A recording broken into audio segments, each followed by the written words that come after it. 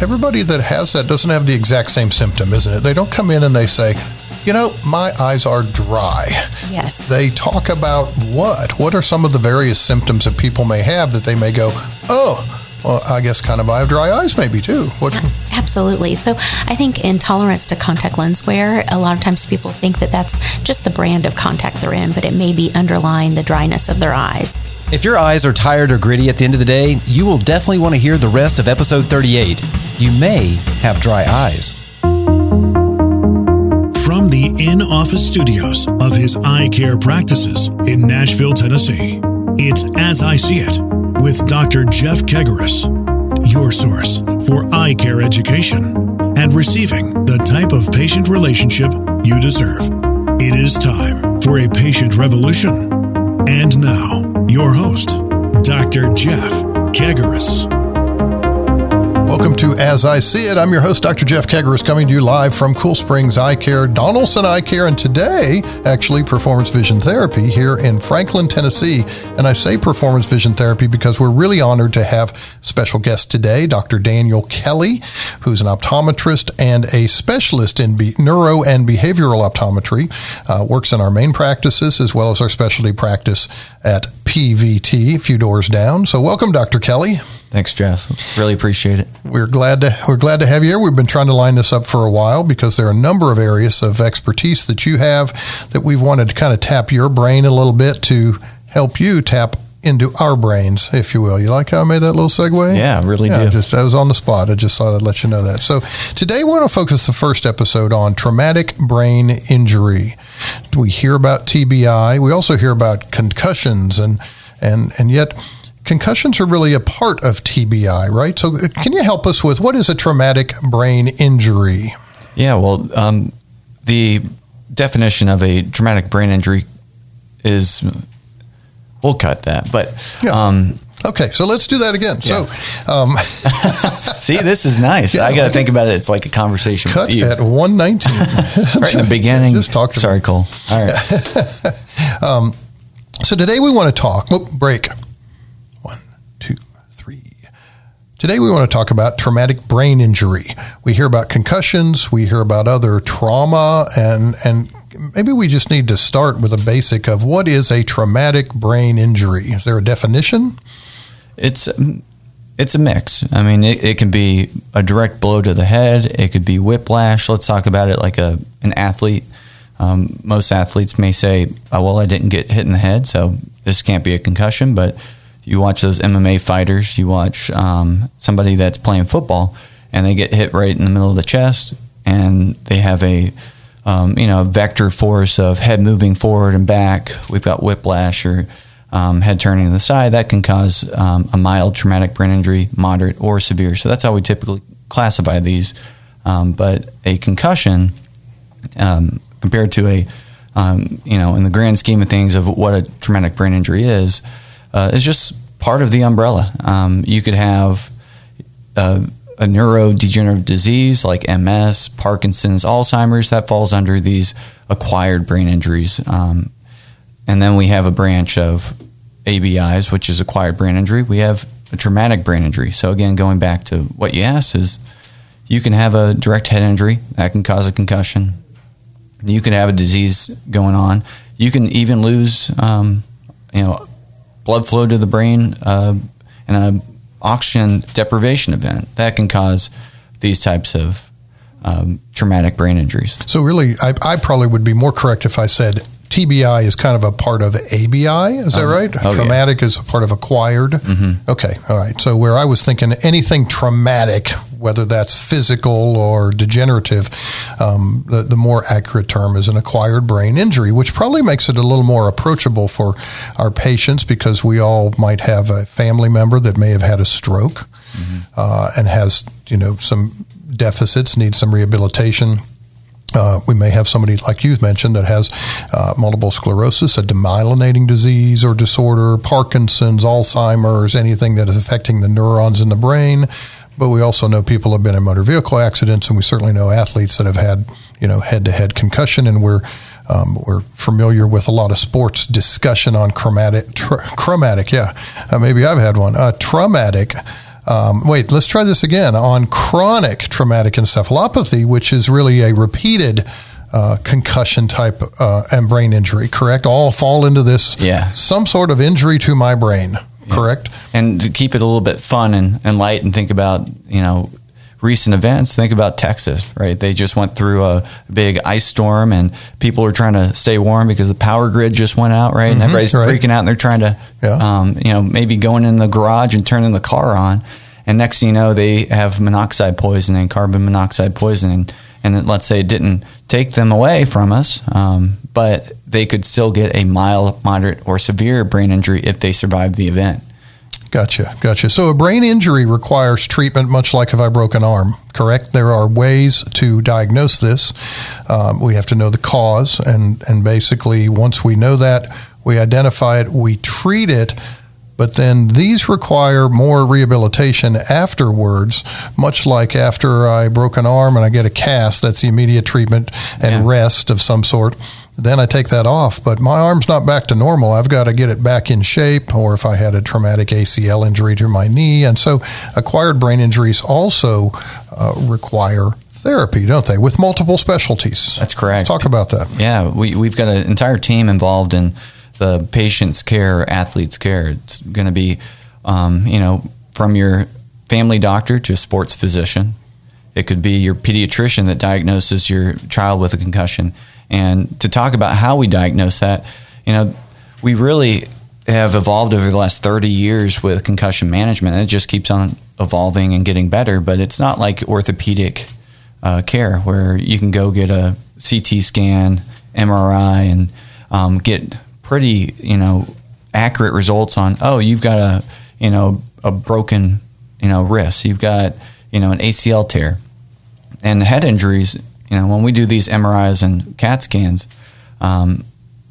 most of the time you're looking at 98% of patients that show no sign of structural damage. So clinically, you require on the expertise of the clinician and the patient's symptoms to diagnose them with the concussion. And that's why a lot of times that your physician will say, well, do you remember, did you pass out? And if so, how long was the person out, right? Yeah. Sometimes they're measuring the degree, if you will, in a concussion case of like less than 5 minutes, greater than 5 minutes, or brain fog. So mild, moderate, severe concussions. And, and then you're dealing with someone that's had a brain injury. So their recollection of that isn't great. So that's not very accurate. So really the best way to do this, and going back to the athlete, because it gets a little bit easier, because we're used to that. They get all the spotlight, but they have sideline concussion testing. That's great. But then what happens after you get it past 7 days? What are you using?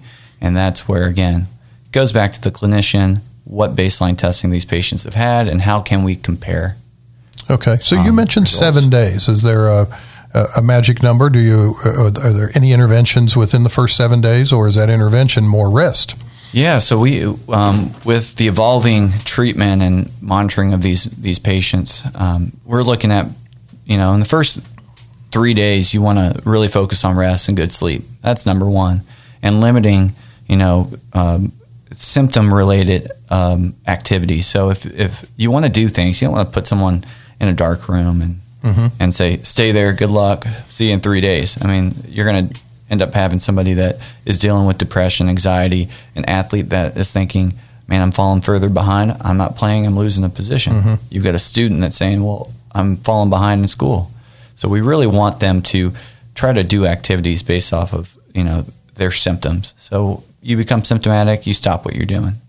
And after 3 days, then we start to add in more therapy. And that can be with the PT, OT, which physical therapist, occupational therapist, or with us, the neurooptometrist and our vision therapist. And even some vestibular for some people too, correct? Exactly. That's with the where PT. That multidisciplinary really comes into play. Which is so key, because, I think it's 80% of our processing in our brain is through the visual system, right? And 90% of patients that have had concussions they have one or more ocular symptoms after these head injuries. And the sooner we can take care of it in the optometry world, the faster these people heal. And same goes with vestibular. If you're having balance issues, we need to get you with an optometrist that's comfortable with treating that, or get you with a vestibular therapist. So let's talk about some of the testing that we might do. We have some diagnostic testing that, as you mentioned, you can't necessarily do a CT scan and say, hey, you had a concussion, unless you broke a blood vessel or have some traumatic injury that shows up. Yeah. Because what we're really talking about more are stretching neurons, aren't we, which don't show up on a CT or an MRI? Exactly. Yeah, we're talking about these neurons, which go through these, let's talk about it as vector forces. A head injury, that's a linear force. Your head goes forward and backwards, versus a boxer that gets knocked in the jaw and twists their head. Those are more symptomatic. These are people that have these twisting torsional forces that cause more damage to these neurons. And it's not really the structure of the neurons, but what's happening afterwards. And it's this metabolic process where, your body is going into fight or flight, and you're it's inflammation. Mm-hmm. It gets all the way down to, there's inflammation released into the brain, and our inflammatory factors really want to come in and try to save the day. But if they stay there for too long, they're going to cause trouble. Kind of like our military. We send them in for a reason, but if they stay in the city, they've been trained to kill. Yeah, gotcha. And so they can cause damage there. Gotcha. So why don't we just, if it's just inflammation, why don't we just put everybody on heavy-duty steroids and just calm down inflammation and say, there you go, you're back to normal? What is it that inhibits us from, even with an anti-inflammatory approach, being right back to normal all the time? It's a good question. Well, steroids definitely not the treatment of, because we want our body to send in, growth factors, and we want to heal. But if they stay for too long, I'm talking about greater than 14 days, then they start affecting these unique cells in our immune system that we call microglia. And microglia are glial cells. These are guys that deal with immune response. They deal with communication between cells. If you remember, the oligodendrocytes are myelinating. I'm sure everybody remembers the oligodendrocytes. Uh-huh. Yeah, our little sheets on our nerves, right? Yeah, these guys, it's like dealing with electrical wiring.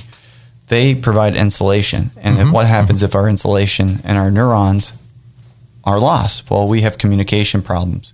So initially, it's good to have inflammation. Long term, it causes that electrical wiring to lose its communication process, and then that's where these long-term symptomatic patients occur. So, Daniel, you mentioned brain fog, a really good word, because I think people can relate to that.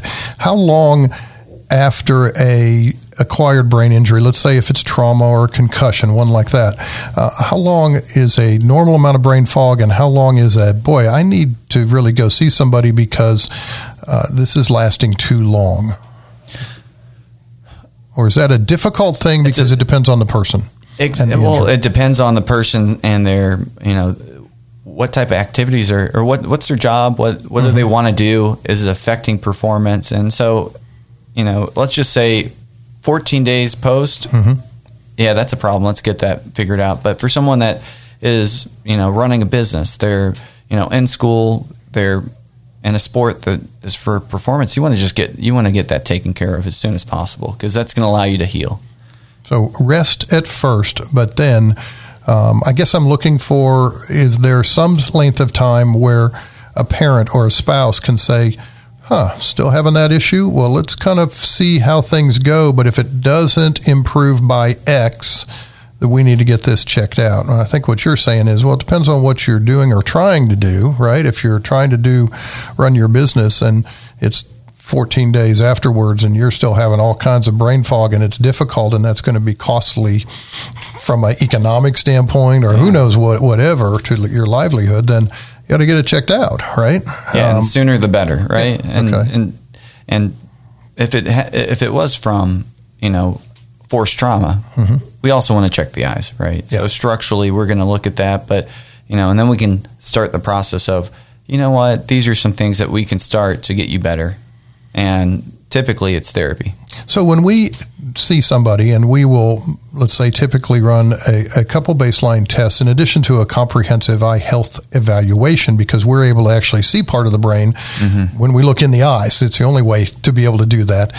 We're also going to do these tests called a visual field and a VEP. Can you tell our audience what each of those kind of are looking for? Yeah, visual fields are going to look at your functional field, what you see based off of age-based norms.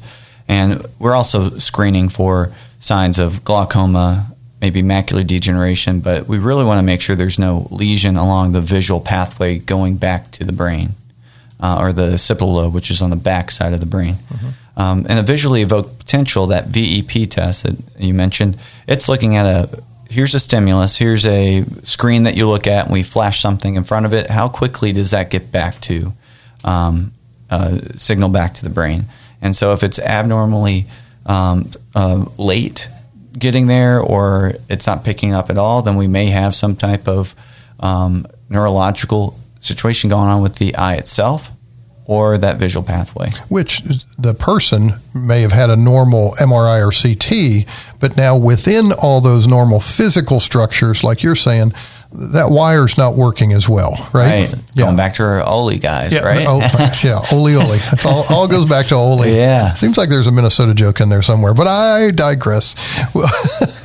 Being from Iowa, I know all the Minnesota jokes, and the Minnesota people know them all about Iowa. So anyway, back to the acquired brain injury. So we've got concussions, we've got motor vehicle accidents or some sort of trauma, if you will, whiplash, even to the truncal area, as well as direct head trauma. We also have these neurodegenerative disorders, Parkinson's, MS, strokes, et cetera, like that. I guess that depends on what you have and when it's causing you deficits. Would you still say, again, earlier intervention, or the sooner that you notice there are some difficulties, the better to get that evaluated and possibly go into some therapy to improve that? Yes. Yeah. Okay. So what's therapy really doing? I mean, I can see if my muscles atrophied from breaking an arm, and I go back and I start to work on flexibility, and I start to work on strength, and I start to work on building my shoulder socket up and all that. I can see when I'm getting, or I can feel when I'm getting stronger there. It's a little harder for the patient to see physically what's going on when I go through therapy for an acquired brain injury, but it's really happening, right? What is going on? I mean, what are we improving and what are we doing? Are we making, more ollies, or? Yeah, we're making better connections. Okay. And let's break it down a little bit though, because each cause of these traumatic brain injuries, acquired brain injuries, are slightly different. If we think of the concussion as a blunt force trauma or whiplash or indirect trauma, then we want to think of that like an earthquake, to our roads and bridges to our brain. So when we think of that visual pathway and all the other, vestibular and somatosensory pathways, everything's connected. We just had an earthquake. And with therapy, we want to rebuild those roads and bridges. They need to communicate. And when we're talking about different parts of the brain, let's think of it like our aviation system in the U.S. We've got airports all over the country, and if one area gets delayed or, let's say, injured or there's snowfall, then it's going to affect everybody else down the line. So now my flight in Chicago is delayed because Nashville had an ice storm. They don't know how to deal with the snow. I don't get it. But same thing with the visual system. If the eyes are affecting function, and then the brain's got to collect that data and communicate it back to motor, then we're going to be off a little bit. And, those people that were high-level functioning individuals prior to, these head injuries, they notice it. They feel like something's off. And this is where we reteach how to move eyes, brain, vestibular properly. With a stroke patient, that's a little bit different. You're looking at possibly a part of the brain that's been cut off because of a bleed or a loss of blood flow. Now we've lost that part of the brain. Now we have to essentially utilize other parts more efficiently, or rewire it in a sense. We've got to, come up with new ways to use it and to accomplish the same end goal. Right. And this is really important for those patients that have had visual field cuts. They've lost, the left side of their visual field. It's like you don't know who's coming up on your left or right side. Well, we need to help teach you to look there. Mm-hmm. And that's how I like to think of it. It's this the therapy is just rebuilding these roads and bridges. And with the stroke, we're trying to figure out a new pathway. As I See It, we'll be right back. Hi, everyone. This is Dr. Jeff Kegaris with Cool Springs and Donaldson Eye Care. We've proudly served the Middle Tennessee community for the last 26 years, and I want you to know we really appreciate you. Having an annual comprehensive eye health and vision exam is so important to the health of your eyes. From signs of diabetes, glaucoma, and cataracts, we're looking for it all. Don't let another day go by. Schedule your annual eye health and vision exam at Cool Springs or Donaldson Eye Care. And now, back to As I See It. And so much like if I'm physically weightlifting, I gradually challenge myself more and more as I get stronger. That's kind of what you're doing in TBI or ABI therapy, is starting very basic to see what still exists, what works well, and then how do we rebuild those roads, if you will, whether earthquake or other cut-off supply. Yeah. And so I want to get into that in just a second. I want to talk after the break about somebody that has an event.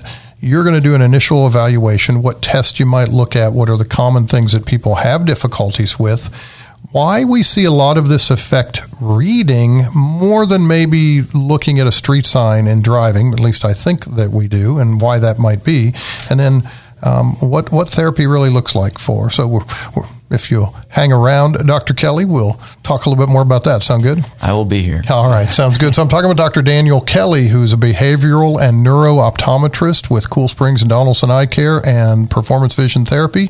And we're discussing acquired brain injuries. Stick with us after we do a little commercial, and we're going to talk about therapy.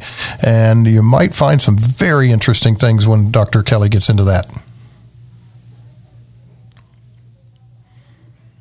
Welcome back. Talking with Dr. Daniel Kelly. Dr. Kelly, before the break, we talked about, hey, somebody's just had a traumatic brain injury of some sort, and maybe it's 2 weeks later, or perhaps I've got a mother who had or has Parkinson's disease, and I think it'd be a good idea to get this evaluated. So I want to send this person to see you, and you're going to evaluate. What's part of that initial evaluation? Yeah, so number one is just getting, a really good case history. So getting a background on what's going on with this patient. So we have at Cool Springs Eye Care intake forms that it's a patient symptom survey, and they talk about everything from light sensitivity to reading to attention to balance, trying to figure out, what is this, where are they having trouble? So that's number one, just getting a good case history. And then next is just getting a great structural examination and figuring out maybe glasses or some type of specialty lens may alleviate some of these symptoms that this patient is experiencing. Okay. So what are some of the symptoms that people have? Because I don't think it's just my vision's blurred, is it? Right. Most common when they come in and they're referred to me, which is difficulty with focusing at near, tracking, reading, losing their place. Others would be forgetting what they've read, reading comprehension when it comes to the reading aspect. Well, those are a lot of up-close things. Why is there a reason for maybe some of those near things to be more of a problem than, say, reading a billboard? Naturally, our eyes like to be far away, right? We're more comfortable there, and then we have to use muscles to pull those eyes in. And if they're not coordinating well, I think of it like the brain is mama bear and her cubs are not getting along, the two kids, so they're kind of acting against each other, making the job harder for mom to keep them corralled. And that can lead to a lot of frustration, visual fatigue. I think I saw a statistic that said the most common in a study of people who'd had a traumatic brain injury, let's say it's concussion or motor vehicle accident, the most common deficit was an eye-related one, which was called convergence insufficiency. 56% of people had that. That was greater than anything else. Memory loss, difficulty with lights, balance, etc. So it was an eye symptom or sign, if you will, that was the most common. So we know it's there. I think sometimes, though, interestingly, people don't, they think of other things rather than just, my reading having difficulty, right? Yeah, they think of it like eyesight, right? So they're thinking of it as, I see well, and seeing is just a small part of it. And visual acuity, that's what we call it, and we check it in the exam lane, right? You're sitting still at the chair, looking far away, looking up close. Okay, that's great. But then what happens when the eyes are dynamic? What happens when you're dynamic? You're moving around. That's functional vision. That's talking about depth perception, the ability to track and read, drive a car, parallel park. And that's where our patients become symptomatic. They get into a grocery store or a retail store and it's visually overwhelming. They can't see the trees within the woods. They get kind of dizzy. Visual motion sensitivity is what I like to call it. So it sets them off, and that leads to avoidance. Those are quite common signs and symptoms that these patients experience. Even with convergence insufficiency, even though it's a near problem, by the end of the day, they're starting to complain of double vision even at nighttime when driving. I've had a number of patients with this that have complained of, I can't drive on the interstate anymore. Is that because of that visual overload? Yeah, it's when this we think of, again, the system as being focal, central vision. But our side vision is so important. It gives us our ability to be spatially aware. And when we have to keep up with multiple objects while we're driving a car and other people are driving and you're not in control, it can send that system out of sorts. So when, in the usual case, we really take for granted that a lot of things are going on, right? I'm traveling at a certain speed. I'm evaluating the car in front of me. They may be going a little slower. I think I may want to get out in the left lane and pass this person, but is anybody else coming, or is there anybody behind me, and how fast are they going? I mean, all these complex decision-making processes are going on commonly, and we maybe don't have a big problem with it. But after a brain injury, many of those slow down, or they are very segmental, right? And it's hard to put them and coordinate them together. Yeah, right? what ends up happening, instead of a localized, it's like one airport system's taking control and taking care of the thing to make sure everything else runs smoothly. It's almost like everybody else around the country is trying to fix the problem at the Nashville airport, and then they can't get the job done. So there's a filtering system that has been lost with these head injuries. Essentially, it should be nice and calm. There's studies out there that show multifunctional MRIs where you can look at brain activity for simple tasks, like moving a pen. And in a head injury patient, their brain is firing like crazy. All different parts of the brain are firing. When you have a normal brain, non-head injury patient, it's one, maybe a few areas of the brain that are actually activated. So they're nice and calm. So overstimulation, not a good thing in this. In fact, that's one of the real problems that people tend to have, right? Exactly. And much like anything, some people will look at this as a mental illness issue because they'll go, oh, well, it's in my brain, in my head. I don't want to mention this, right? It's more taboo. It's like, if you got in a traumatic accident and half my ears chopped off, okay, well, I had an accident, But if I have trouble with balance and maybe my memory, or, oh, geez, I can't drive on the interstate anymore, I may be embarrassed to want to say that, right? Ego gets in the way, and then it leads to anxiety, and sometimes you're depressed. And that's a normal feeling, right? These are all normal after these head injuries, and we want to solve those early so you're not put on medications that may not be needed at that time, but sometimes they are. Sometimes we have to use them to get to our normal place. Right. So it's a combination, again, pharmacologic and rehabilitative, and working on a lot of activity. So we really work multidisciplinarily with OT, PT, MD, obviously, sports medicine specialists. We have a great one here in town, and some other neurology. It just depends on the individual case. Let's talk about this. You've got a test, in addition to the VEPs, visual fields, and obviously the things that we do ophthalmically. You've got a test called a neurobinocular right eye, which will give a brain health evaluation.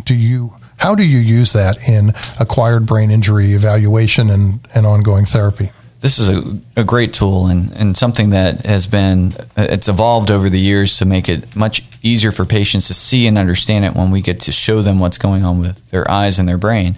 But we would like to have this test done, especially with athletes, as a baseline. Mm-hmm. Right? We want to know what they were prior to a potential head injury. And it's great for any other type of patient, so that if you develop something down the road with a head injury, acquired brain injury, we can see what's going on. So this tool is very important for early intervention and then for monitoring patients' progression as they get better through therapy. And this tool is an infrared tracking system that uses a computer-based system where it's shining infrared light off your eyes, and we know where you're looking while you're tracking standardized targets. And then we have a reading assessment along with it to show us what are your eyes doing when you're reading, and what's your comprehension. Are you working harder than your peers to get the same information? It's fine if you get an A, but did it take you forever to get the A? How much work did you put in? And that's where people talk about burnout. Mm-hmm. So you use this not only in acquired brain injury, but also if students are not maybe reading to their grade level, or they're very, very smart, but this seems to reading comprehension maybe seems to be more of an issue for them, right? To be able to look at the neuromuscular, neuromotor, and I guess some of the sensory feedback, if you will. Yes. To get that, where is my brain health now? If somebody said, I think I'm having this difficulty with my child. They're in 8th grade. They're about to go to high school. And I'm not sure if they had a concussion or not, but I heard you guys talking about it. I'd like to know where my child is with that. Yeah. We can run that test, right? We just set up a consultation. Is that how to do that at Cool Springs Eye Care or Donaldson Eye Care? That's correct. Okay. All right. And say, I really want to have that, the test that Dr. Kelly and Dr. Keg talked about on brain health. Yeah, and it's very, very easy, quick, and it compares the patient's results to its age population. So you know where you stand amongst peers. So you've got somebody that comes in. Let's get back to the traumatic cases. You got somebody that comes in. They've had a stroke, and for whatever reason they've focused a little bit more on maybe speech, and not uncommonly speech, and maybe some memory, maybe physically walking.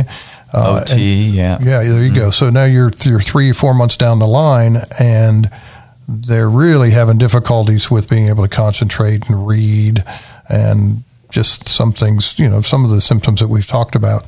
How do you approach that patient? About how long will therapy last, and what's involved for therapy? It's a great question, Jeff. I like to base therapy for stroke patients off of their goals. What would you like to do post-stroke? And most of the answers I get are, I want to read again, or I want to drive again. So as long as we have goals, that kind of leads us into the direction of where we want to go with therapy. Because for any type of neuro rehabilitation, we start with simple treatment plans, and then we build to more complex skills as this person is healing and getting better. So for those types of patients, we really want to focus on goal-oriented care. Okay, so is that maybe, if I come to see you for a couple of weeks, I'm probably cured and things are magically better, or does it take longer than that? Or is that a really difficult thing to say or to answer to, because it depends on the case? It depends on the case, but most of my patients that we see will start with 3 months minimum, reevaluate, and we're constantly, retesting, making sure that the plan in place for therapy is, going to meet those goals. Is this person seeing a benefit? And, do we need to change up home care? Because that's what gets really difficult, right? You may only see us once a week, but we need to be doing therapy 4 to 5 times a week at home. Or do we have to change our schedule and say, hey, maybe we see you more than once a week so that we can get you back to where you need to go? We also stay in touch with, if they're seeing a physical therapist for balance, or an occupational therapist for maybe an arm that has been, has lost function, that OT will also do some of this vision therapy along with it so that we can get them back faster. So we coordinate. So it's not just a separate silo and another silo there, and they're all part of the big farm to get somebody back functioning well. That's correct. And coordinating that communication. Yeah. So some of my patients that I've had over the years, they can be in there for as little as a few months to a year. Okay. So today we focused a little bit on the concept of acquired brain injury. If you heard, I started off by talking about a traumatic brain injury, and Dr. Kelly has kind of brought in my vernacular to say traumatic brain injury is really a part of acquired brain injury, and that much like with physical injuries, there are very well thought out, evidence-based improvements. You don't have to just live with what you have. We can help improve you or somebody you love.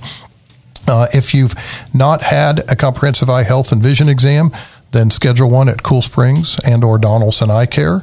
If you have had, we work with your local eye doctor or your general physician, whoever's mostly taking care of your individual situation. If you had a comprehensive eye health and vision examination since the injury, then make a phone call to Performance Vision Therapy here in Franklin, where we specialize, and we'll do a consultation directly there at our location to have an acquired brain injury evaluation. You probably get the neurobinocular right eye test. Again, I say that if you've already had your eye exam, we won't need to repeat that because there are some excellent eye doctors that you can get those done with first. But then the rehabilitation part, the acquired brain injury treatment and therapy, that's something we really specialize in down at Performance Vision Therapy because we're really set up for all of that work, right? That's correct. So if you know somebody and they are in one of these categories, they've had a concussion, could be an athlete, could be just somebody that had a fall, they've had any other sort of trauma, motor vehicle accident, they have had a stroke, they have any neurodegenerative condition, multiple sclerosis, Parkinson's, Alzheimer's, any type of thing that affects, and they're having deficits or would like to be able to read better, think better, remember better, comprehend better, be more comfortable in their environment out in a busy situation. Or if you just have questions on acquired brain injury, don't hesitate.